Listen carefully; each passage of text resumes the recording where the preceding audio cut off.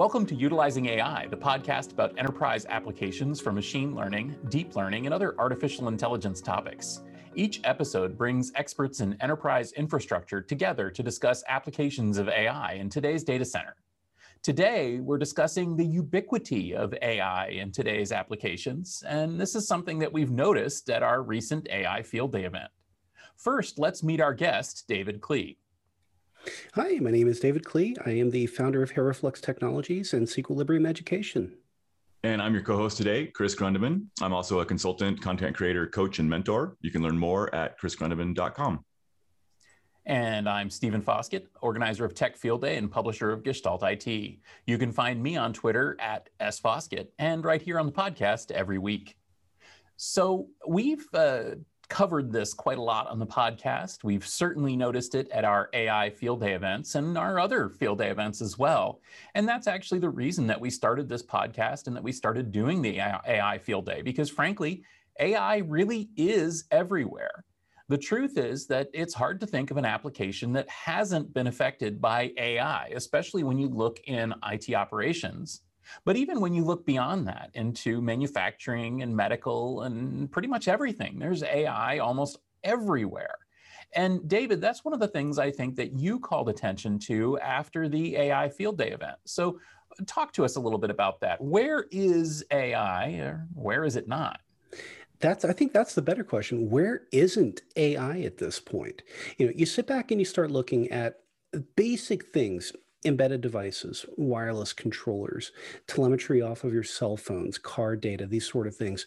And when you think about it, AI is powering everything.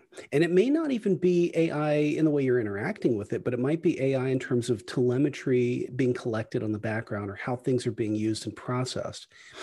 Nobody's got the time to manually mess with any of this stuff anymore. I mean, quite frankly, we're all busy. They're busy. They don't have the time to sift through petabytes of data in order to find anomalies or patterns or trends. And the most mundane equipment, to be frank, AI is in there. Whereas 5-10 years ago, no. I mean, you were pattern matching, you were making rules engines to do a lot of this stuff. And they're finding ways to simplify their operations and their management and their telemetry and their analysis of all of this with AI. And we're starting to see it exposed to the consumer, which is really cool. That's interesting. It definitely is much more widespread than it was, like you said, 5-10 years ago. And it's seeping in everywhere. I do wonder if there's a bit of a... one of my favorite quotes is William Gibson's, "The future is here, it's just not evenly distributed yet." And so when we say AI is everywhere, maybe it's worth walking through some of the places where it's been surprising to find AI, and possibly, are there some other examples, right, or maybe exceptions that prove the rule of where AI isn't quite yet? Do you have any surprising examples of where you've seen AI in play? I've got a good one. Actually, a friend of mine here in Lincoln, Nebraska is running a company and they're building artificial intelligence-based detection for hospitals. And it sounds kind of interesting, but a really big challenge in hospitals is people basically trying to get out of bed on their own when a nurse is not nearby. And he's actually building a platform that is detecting when somebody is trying to get out of bed and nobody's nearby, because then they can alert a nurse, the nurse comes running, and they can prevent falls and accidents. And it's actually proven to be incredibly useful. And it's such a basic thing. And I would have never thought of that. Yeah, that is super interesting. A great use case for sure. And I guess at this point, right, I mean, is there some need to look at kind of what AI means or what AI is when we say that it is everywhere, right? Because I think there's some, at least for me still, right, some confusion there between, a lot of the talk now, on this podcast and other places, once we talk about AI, we're talking about machine learning, we're talking about deep learning, we're talking about, supervised training, supervised learning, and a lot of things that kind of get pigeonholed into one thing. Whereas I think if we're talking about today, AI being everywhere, we're probably taking a little bit looser view of what AI means, and where's that line between I've got a predictive algorithm and I've got AI. Absolutely. I mean, you look at basically ask 20 IT people, what's the definition of cloud? You're going to get 50 answers. Same thing with AI. It's evolving rapidly. There are tons of acronyms out there. And for people like me that are arguably coming into this from a different perspective, where, most of my world is either systems or relational data, the terminology and the distinction between the different pieces of AI are fascinating. I'm trying to pick it up the best that I can, but yeah, it's definitely nuanced. And I think that that's maybe truer for you than for some other people in the IT stack, because as somebody who is so involved in data and analytics, this is one area where it's just sort of as a natural complement for AI, right? I mean, I assume that you're seeing it essentially everywhere in your specific field. Starting to, yes. A lot of what I've seen in the past has been distinct data streams with rules engines to process the data to alert on different criteria. And what I'm starting to just now, really within the last year, see is intelligence behind the analytics. And it's fascinating because it's starting to creep into different systems. Even SQL Server now has machine learning built into it. And SQL Server is my primary bread and butter. And it's fascinating to watch how everything is sort of appearing when it may or may not have already been there. So that reminds me of a conversation Steve and I were actually having following AI Field Day as well, about this kind of almost like a clamshell, right, of AI coming into folks' lives in the enterprise, right? And what I mean is, there's really two sides to it, right? One is more and more kind of on the DevOps side of the house or the application developer side of the house. I think that enterprises that are using software and tools to reach their customers or their partners or their employees are more and more turning to some form of artificial intelligence to help them build better systems that they're using as the enterprise itself, and maybe even as their product. And at the same time, you've got this other wave of AI, of other companies doing the same thing and then selling those products into your enterprise. And so kind of more from the IT ops perspective, to your point, right? These tools we were already using, the newer versions of them are getting infused with this. And I wonder, if you're seeing that same kind of interplay of both folks trying to use AI in their own products, but also then consuming more AI in the products and tools they're using. That's a fascinating distinction. Put it this way. I'm starting to see AI pieces get added into some of the more traditional tools that people like me, DBAs, are starting to use. But here's the challenge, because a lot of people aren't really used to this. They don't know the terminology. And if a new product comes along to say, I can do this better using AI, a lot of people simply look at it and go, but I've already got a monitoring tool. They're treating it very similar when they're very different. And when new features with AI powering the features getting added to existing technology, I see people adopting it a lot more. But otherwise, they are hesitant because they don't understand the distinction. I actually helped out with a software product. This was 4 or 5 years ago now. They were a little bit too early to the market. It was using machine learning to spot anomalies in VMware performance telemetry. And it was a flop, honestly, because it was a new market, it was a new tool, and everybody that they approached with it just said, but I've already got monitoring. And it was brilliant, absolutely gifted. It could understand the patterns and everything going on in a virtual environment and give you the 100,000-foot overview, but at a micro level perspective to understand cause and effect. And it's just interesting. It's really interesting. We're right on this tipping point of starting to see more adoption of these new tools. I think that's the interesting point, isn't it? That as we're, I think all three of us saying, there are already tools that do things, and bringing in an AI-powered tool that does things is not necessarily compelling unless it's doing things better or more efficiently, or unless there's some real impressive feature to it. And as you're saying, for monitoring, I'm in the IT infrastructure space myself, and there are a lot of machine learning powered monitoring tools out there. The ones that I think have the most success are the ones that are doing things you could never do. Essentially, they are collecting more data, they're processing more data, They're looking for trends and looking for anomalies that would not be visible using conventional rules. And I think that that's the challenge, is that it's very easy, well, maybe not very easy, but it is straightforward, let's say, to implement machine learning as a replacement for, just rule sets. But it's actually fairly hard to implement them in a way that does something novel and different and useful. And that leads us to this whole world of essentially AI washing, where people are, oh, well, we've got machine learning in this, we've got AI in this. And yet, what's the point? What is it doing? I assume that you're seeing that, outside the infrastructure space, right, David? Yeah, I see it in a limited sense, but what I see is that people trying to tackle the same problems with improved tooling, whereas the challenge is not just with the same old problems. A lot of these have been solved fairly efficiently.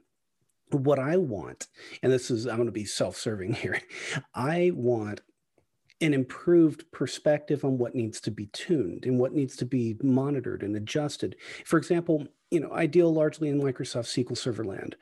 What happens if the infrastructure underneath is having a problem and now I get SQL Server availability solution failovers randomly during the day or at night or during critical processes, and it causes problems?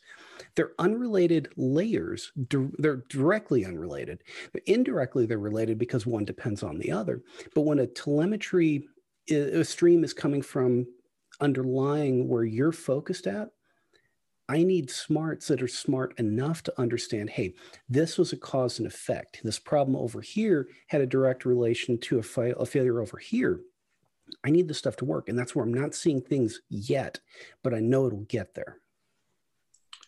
That reminds me of a talk I heard Tim O'Reilly give at a network operator group meeting. Man, it's probably been 5 or 6 years ago now, but the thrust of the point he made that really resonated with me at that time was this idea that in not necessarily AI will replace our jobs, and obviously there are jobs that may get replaced by AI, but he was more focused on the jobs where AI will enhance it. And I think it's kind of a lot about what you're talking about here, David. And the way he described it was essentially that everyone, right, no matter how much of an individual contributor you are, you will become a manager. However, you'll become a manager of bots. That there will be these tools working on your behalf, doing these things kind of, to your point, right? Maybe under the covers, maybe another layer down below the abstraction, maybe one layer up in the abstraction, or maybe just interacting between different systems, right? And then going out and doing these things maybe aren't your specialty, but that are related enough that you need that information or need those actions taken. So that really, I don't know, those two things kind of resonate together. They do. And I'd love to have the intelligence to say this interacts with this and to be able to put them together automatically so I don't have to. This is really interesting. It reminds me of what we were talking about on last week's episode when we were talking about ML ops and the connections that are made between the various constituencies that are developing and producing applications. And what if we get a little meta and we start thinking, well, what happens if we apply ML as a way to spot these connections? As a way to see really what's going on in a way that no human being ever could truly see, because we don't have enough insight into the entire stack. I think that's where it starts getting exciting and novel, right? That's where I can start using it today to solve problems. Because, quite frankly, throwing buzzwords at it, if nobody's looking at the stuff, if nobody's putting the pieces together, hey, cool, it's another tool that I'm paying a lot of money for that nobody's going to go look at. But if I can do this and solve problems, that's where it really interests me, especially because my world is dissimilar technologies that are related enough. And when these things cause problems, they're big, $1 million outages, things like that. I'd love it if it could just say, hey, yeah, you had a storage pathing failover here that caused Windows to hiccup, that caused SQL Server to fail over, that caused the application to disconnect for 22 seconds. I'd love that. And I think it'll get there. It's just got to take some time. Yeah, that chainal like cause and effect kind of root cause analysis. I definitely see that. At least a lot of folks seem to be in the infrastructure space, seem to be kind of pushing in that direction, right? I mean, that seems to be where a lot of, at least the most useful kind of above the covers AI and ML I've seen so far. So it tends to be in that kind of observability, realm of, whether it's in a SIEM, right? And we're looking at security logs and trying to understand what's actually relevant, or if it's on a network side and you're talking about, hey, this cascading failure just happened, but this was, this is the domino that fell first.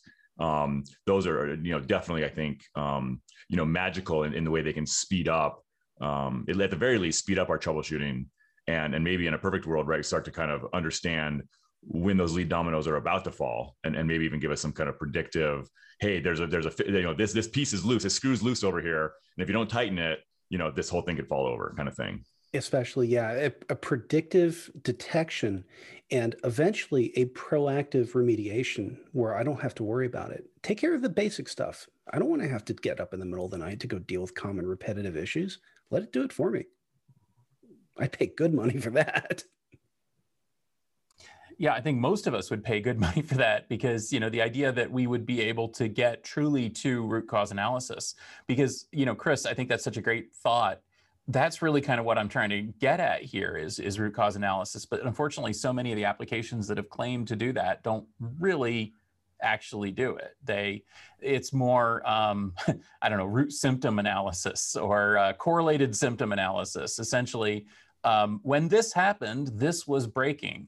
Or when this happened, this looked like this, and maybe that's not the cause. I don't know though if we really will be able to get there with ML. Maybe we will. I don't know. What do you guys think? I think ML is a good start. I think ML is going to give me more of the anomalous data on an automated basis that I can do something with. Because if I'm looking at a petabyte of telemetry data, I can't do much with that. But if I can say, give me the top 0.1% of anomalies in here, and then give me the same thing from a different perspective. So database, firewall, security, app, give me all of these, and then line them up in order of time. What lines up? Start to understand the patterns there. Use the tool for that, and then give me the cliff notes. I'll put those together. That's easy. It's getting the data points that I care about. And if the AI can spot the data points that matter to what I'm doing, awesome. Yeah. Well, and that's something I've seen definitely in some of these applications like network management and security, where it is surfacing, machine learning is surfacing data points that we might not have known to surface, or that we might have filtered out even, or even, metrics that we wouldn't have collected because we couldn't handle the volume of data. And that, I think, is something that really is impressive, because, of course, if there's one thing that machine learning is really, really good at, it's basically find the thing that doesn't match the pattern, or find the thing that does match the pattern. And that basically is what we're doing with network management, right, Chris? Yeah, I think so. And I mean, at the very least, you can save me a bunch of kind of sed and awk and kind of shell scripting to parse through logs. Best case, to David's point, right? I mean, I think theoretically anyway, a learning system, right? A system that's using machine learning to understand kind of what I'm tagging as I go should be able to follow along with some of these kind of, troubleshooting is a great example here, I think, of, what did I find relevant? And then, if there's a way for me to provide feedback to say, okay, this is actually where the problem was, I would hope that that's something that could build up over time. If you had enough users and enough different systems doing that and tagging it as it went, you should be able to come up with a pretty robust system for actually finding those root causes. I think there's a lot of ifs in that statement, but I think that's definitely the direction we're going. And I'm hopeful that we'll be able to see some really kind of mind-boggling things in that space in the not too distant future. It's the prescriptive side of it. Yeah, I can't wait to see this. And I can't wait to see the other applications outside of just core infrastructure. I was daydreaming about this earlier today. And what if cameras in your car can detect when you're about to get hit and tighten your seatbelts, cut the wheel one way or the other so you don't run into the motorcyclist in front of you, and lock your brakes, stuff like that. I'd love it if it could actually preemptively get in front of these things. And every industry's got it. My car supposedly has that, but it's horrible. It just alerts me to all sorts of stuff that's not going to happen. So I'd like that if it worked. Yeah. Well, let it learn and train, but not react. and then eventually give it enough miles, it'll get there. But isn't that what Tesla says that they're doing with their with their cars? I mean, isn't this literally what they say they're doing with their autonomous vehicles? I know we're not autonomous vehicle experts, but isn't that what they're doing? I think they're the leader in it. I'm a big car nut. I think they're the leader in this so far. I think the competition is catching up, and I'm loving it because it's basically an arms race to intelligent motoring. I think it's awesome. And that's just one industry. You can apply this to anything. Yeah, the automotive use case is actually really, really fascinating. I mean, for many reasons, right? One, it's something that almost everyone, at least in the United States, interacts with on some level every day, right? This piece of technology that is the car. And it's definitely a big part of how our cities are built and how our economy works here in the US. So it's really interesting. And I find that, definitely Tesla has some really interesting stuff. And I, my Tesla just, the auto drive alone, just kind of keeping in the lane and keeping the right speed limit and slowing down the people in front. I mean, that's pretty amazing and lets me kind of have a little bit of cognitive load back to make driving a lot less onerous than it once was.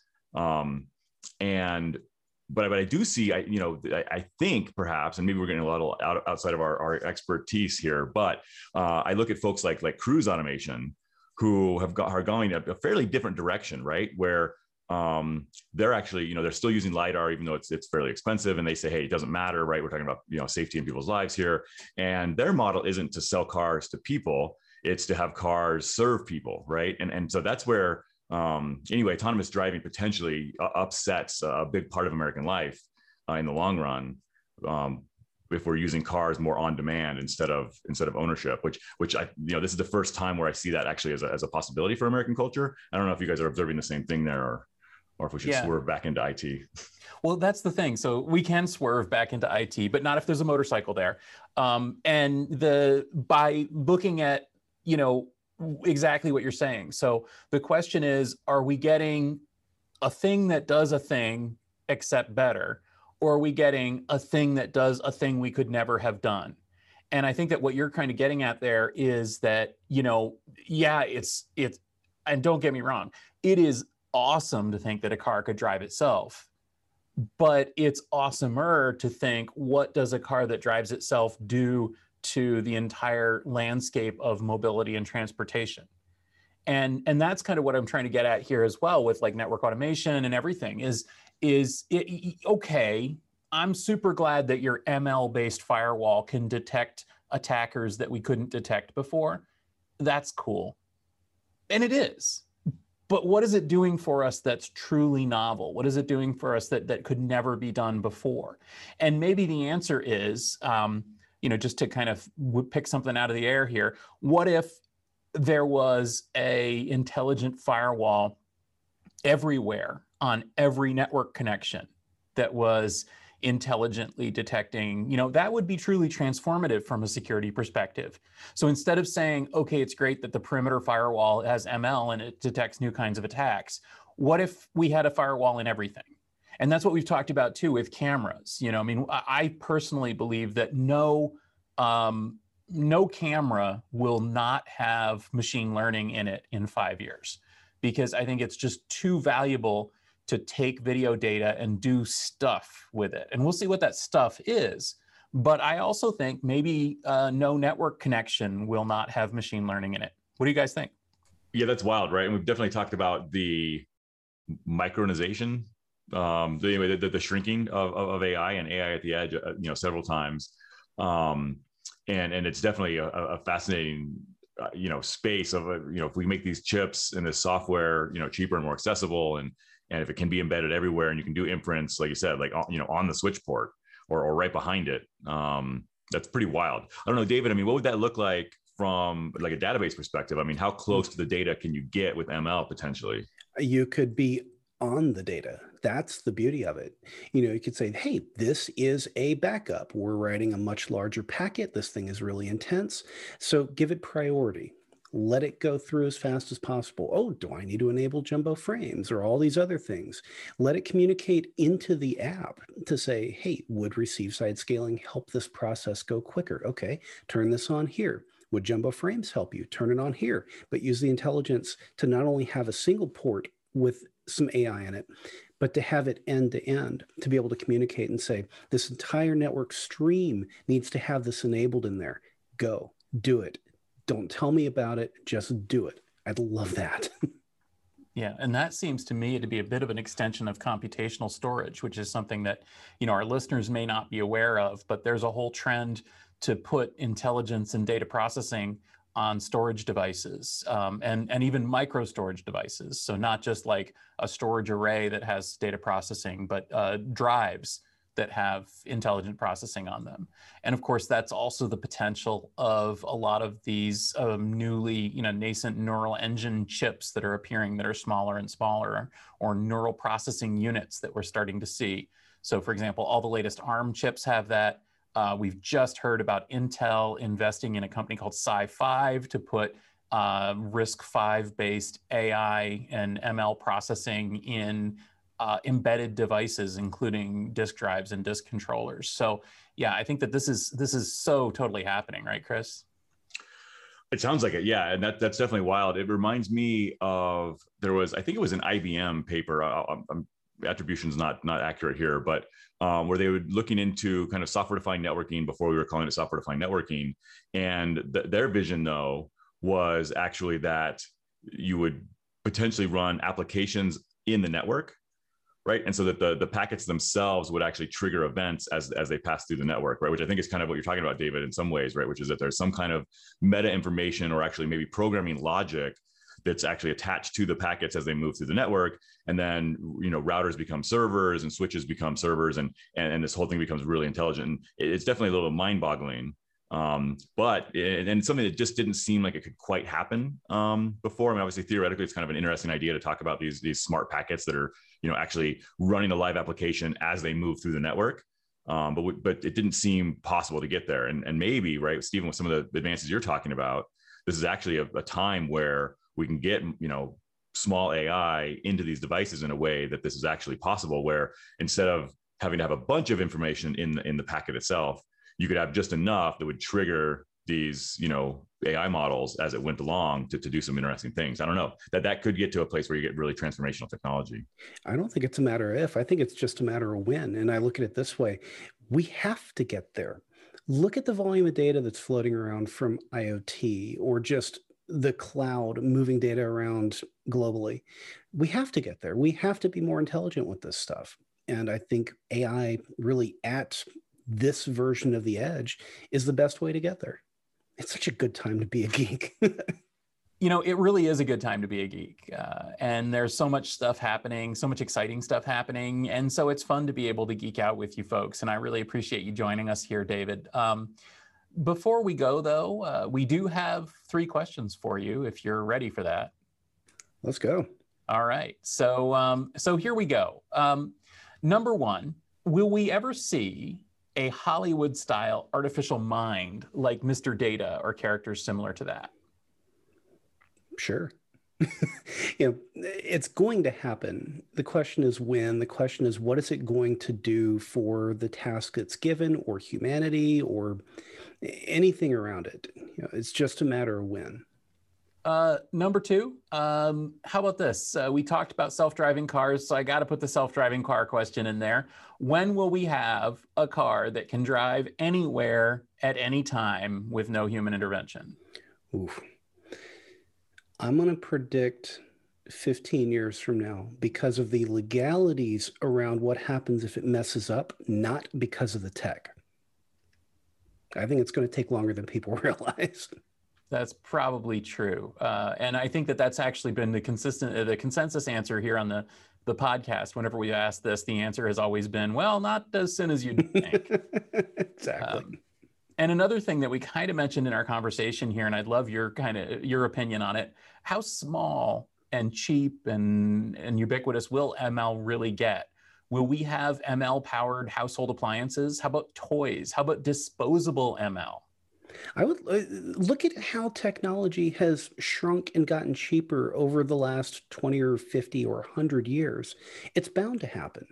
You know, they were already talking about smell sensors in your refrigerator to detect if something on a shelf is going bad and to alert you of this. You know, next thing you know, you're going to have AI powered ballpoint pens. It's going to happen. They're going to find a way to put AI in everything. It's going to be ubiquitous. You know, I would love AI powered buttons on my shirt to let me know when one pops out in the middle of a presentation.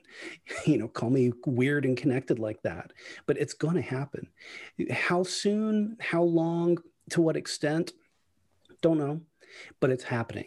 And that's the thing. It's happening a whole lot faster than we realize because AI is becoming a part of everything, whether you see it or not.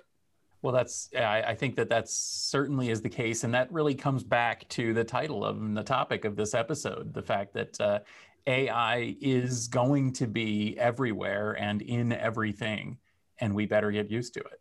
Yep. So thank you so much for joining us, David. It was a pleasure to have you here today. It was a pleasure to have you at our AI Field Day event as well.